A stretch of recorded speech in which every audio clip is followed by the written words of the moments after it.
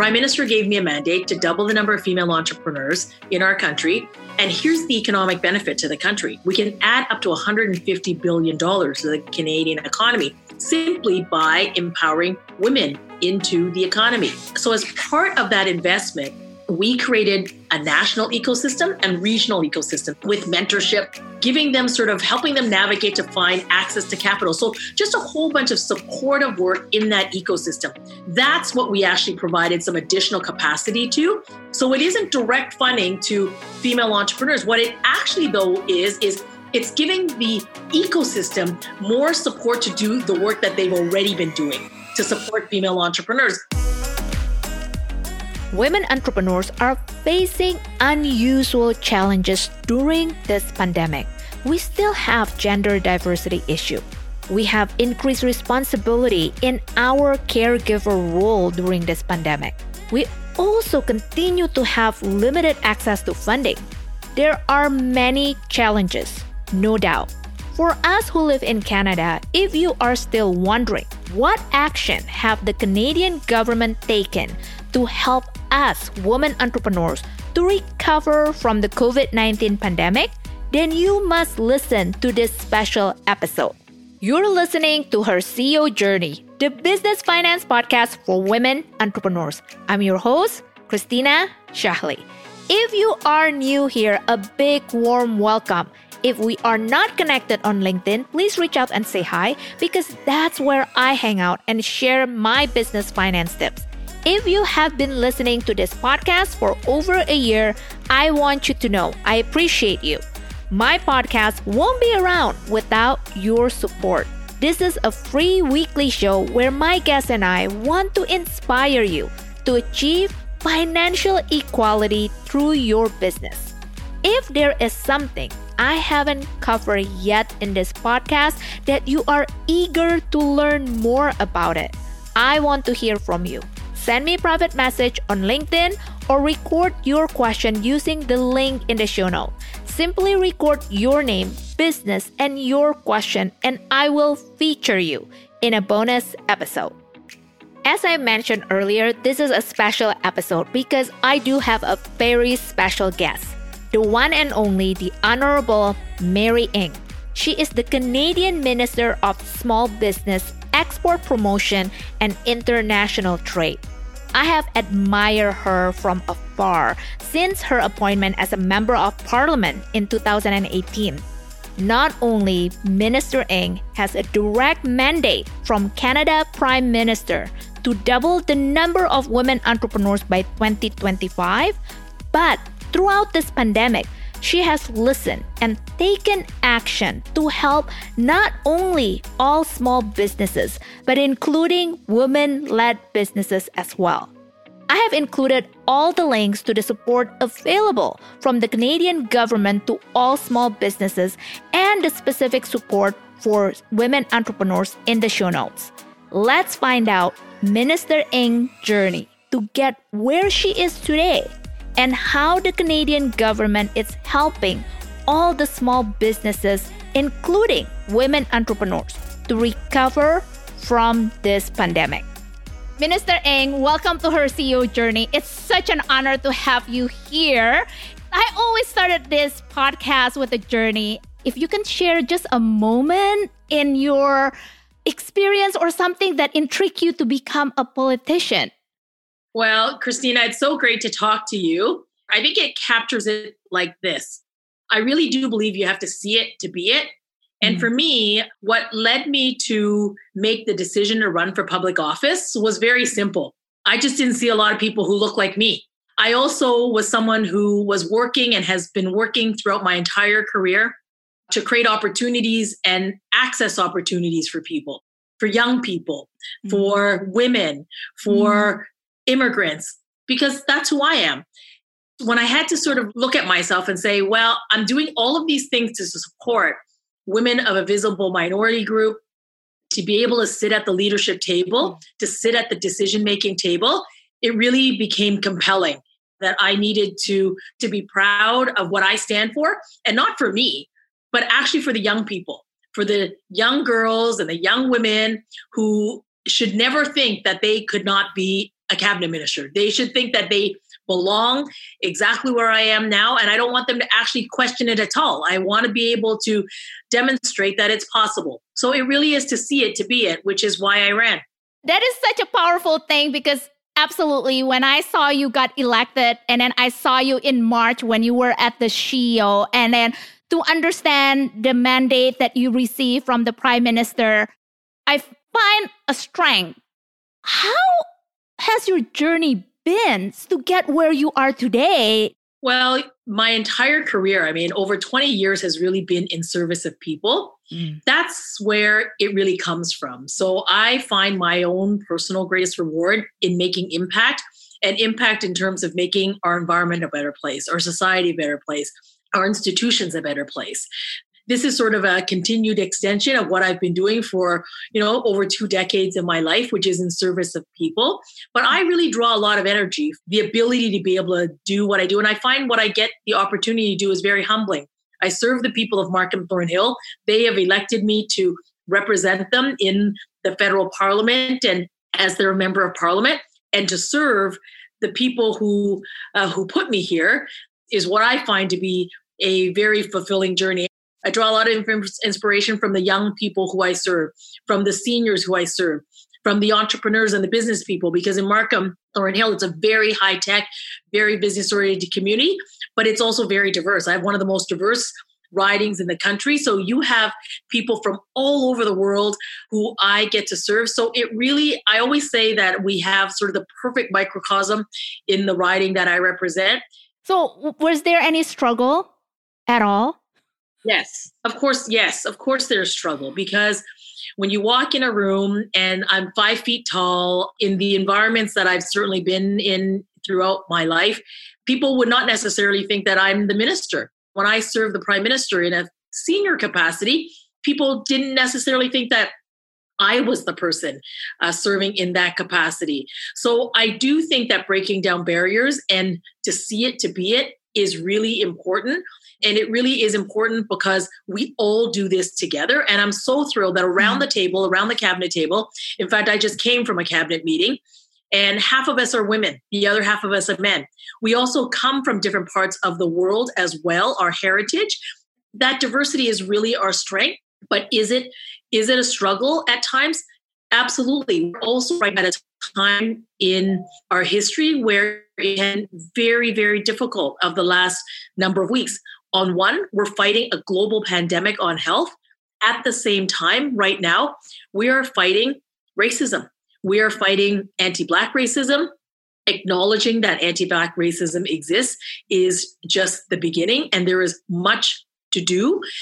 In my own riding, there are a lot of people of East Asian descent, so Chinese Canadians, Japanese Canadians, Korean Canadians, people who have been discriminated at because of COVID-19, and where people thought the origin, if you're East Asian, if you're Chinese, somehow you might have COVID-19. So we are fighting on many grounds, but we are Canadians. We are resilient. The supports and the measures that the government of Canada has put out, which put people first, the health of our country first, together with the economic prosperity of our country, is what I have been able to work on, and I will continue to work on.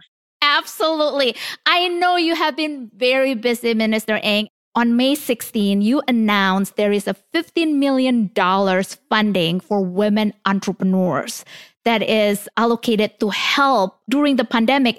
I know a lot of my audience don't understand, or they're thinking that this funding is only for certain type of business. Is that the case? And then how can they access this funding? Well, let me explain it.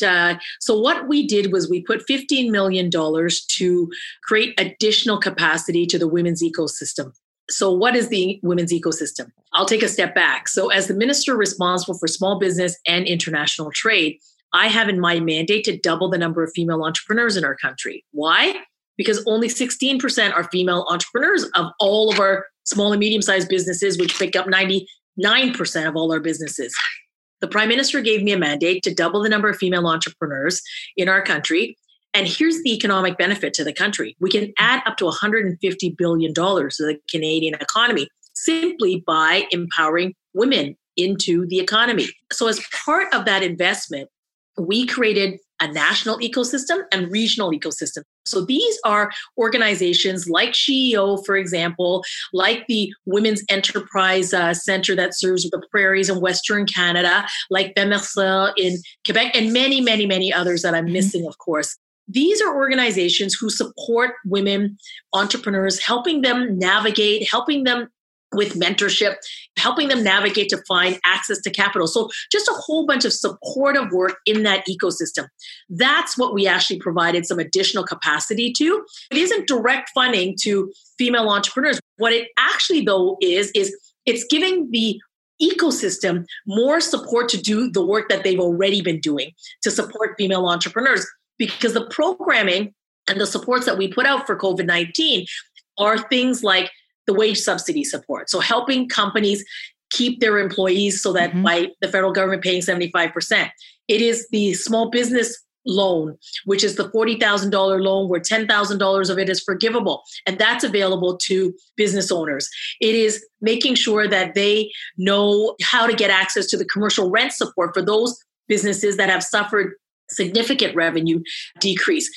It's really important to me that while we supported all small and medium-sized businesses during COVID-19, that women entrepreneurs who already have challenge, like during the good times, and now they're wearing many hats, like they are still the primary caregiver in a lot of cases, making sure that they had that support. So the funding really was to help the existing ecosystem so that they can do more work, increasing their capacity and increasing their support so that they can work with the existing female entrepreneurs or women-owned businesses in, across the country. So basically, in order to access that funding, women entrepreneurs need to approach the specific organization that you mentioned, and then, what is available to them. That's what you are saying. Yeah, right? That's exactly it. It's really just to help the ecosystem get more capacity, but really to help entrepreneurs, it's all those things I talked about, right? Commercial rent support, wage subsidy support, the lending support, helping you keep your costs down by deferring things like tax payments and customs duties payment. Like all of those things are there to make sure that our businesses across the country can be supported during COVID-19. Okay, you touch on the rent assistance. I know it has been a struggle. Even I've seen it in my own clients to deal with the landlord and then basically asking them to apply for the rent assistance. They feel like they didn't get the same support. They're saying if they have to give up 25% on the rent, but they're not receiving 25% decrease in property taxes, in utilities, and all that stuff. Have you heard anything else why it's so difficult for them? Well, I've been talking to businesses and I've also been talking to landlords. Yeah. If there's one thing that COVID-19 has taught us, that we need to work together as Team Canada. We all are in this together. But I would say to landlords who has been so impacted and that they don't have the revenue, they're not going to be able to pay you. That doesn't help you either. It really is requiring everyone to get into this. So I am asking landlords to please apply for this, but I'm also talking, remember, rent is also not an area of federal responsibility. Yes. It's an area of provincial responsibility. So, but we've stepped up because we believe that it's important for us to work together because we need to support our businesses. So we work with the provinces, and I encourage provinces to also use the tools at their disposal, complementary tools that to make sure that this program is successful. So some of the provinces have put a moratorium on commercial evictions. They've done that in some of the Atlantic provinces. I know other provinces are looking at it. So there are other tools. I would encourage my provincial colleagues to also look at that. But at the end of the day, my job has always been to listen to the small businesses. Let's put programs together. Let's put the supports in there so that you can weather through this difficult time, so that we can get on that road to recovery and that you're supported through this because the Canadian economy needs you. Yes, definitely. I know Ontario Premier already announced that he won't allow any commercial eviction until August 31st. I know as women entrepreneurs, and then I heard this so many times, the federal government has provided all this type of loan, and then even the CEBA is 10,000 is grant, but it's still like a portion of it is like it's a loan. Women entrepreneur has this tendency of fear of getting debt financing. And then all of this are mostly our debt financing. Is there anything that you have seen to change the mindset, not to fear of getting debt financing, especially during this crisis where we need them? Yeah, absolutely. This is very much a part of the women's entrepreneurship strategy. It is to ensure that there is support out there for our female entrepreneurs and our women-led businesses. It's to help them develop that capacity and that tolerance for perhaps taking on that additional lending risk so that they can manage their way through COVID-19. This is why we have the ecosystems as we have them, to help our women-led businesses through their entrepreneurial journey. It's also why we invested in the Women's Entrepreneurship Knowledge Network. This is why we put out it's the largest ever venture capital funding to support women entrepreneurs, a $200 million fund for women in technology, supporting women, businesswomen in international trade so that they can grow not only domestically here in Canada, but access those international markets by growing your business. So all of these things are very exciting. And women entrepreneurs were firing on all cylinders before COVID-19. So my job right now is to make sure that we support you through this journey so that we can, in that course of restart and recovery, we can get ourselves back on a path that will allow you to continue growing the vibrant businesses that you've just worked so hard to create. I know that we have a big market outside Canada. Is that the right strategy during this recovery process to step on the international market? Because every type of business growth, it's always needing capital access to grow. So do you believe it's the right thing? And then why is that the right thing to tap on the international market right now, especially when the supply chain is so crazy at this moment? I will share with you what I've shared sort of around the G20 table and where I've shared with my international colleagues and with Canadian businesses. Mm-hmm. Let's not use COVID-19 as an excuse to stop trading. Canada is a trading country. We access those markets because that's where our customers are.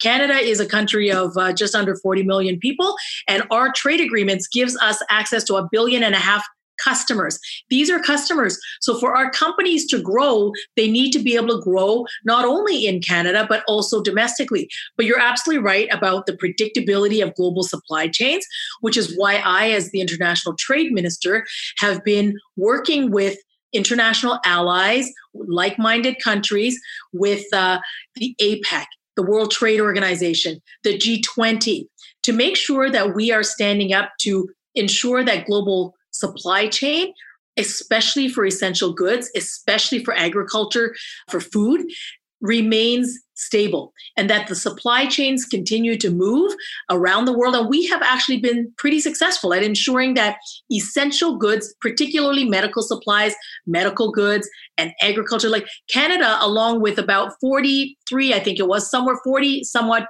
countries, WTO members, signed on a commitment to ensure that the global supply chain of food remains predictable, because Canada feeds Canada, but Canada also feeds the world.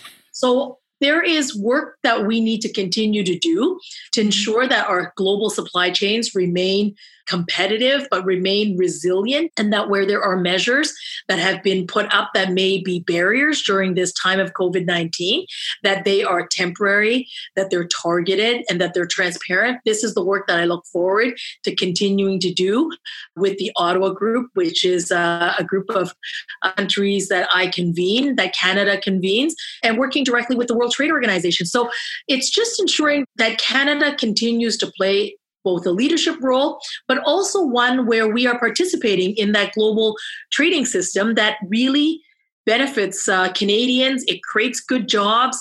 It helps workers.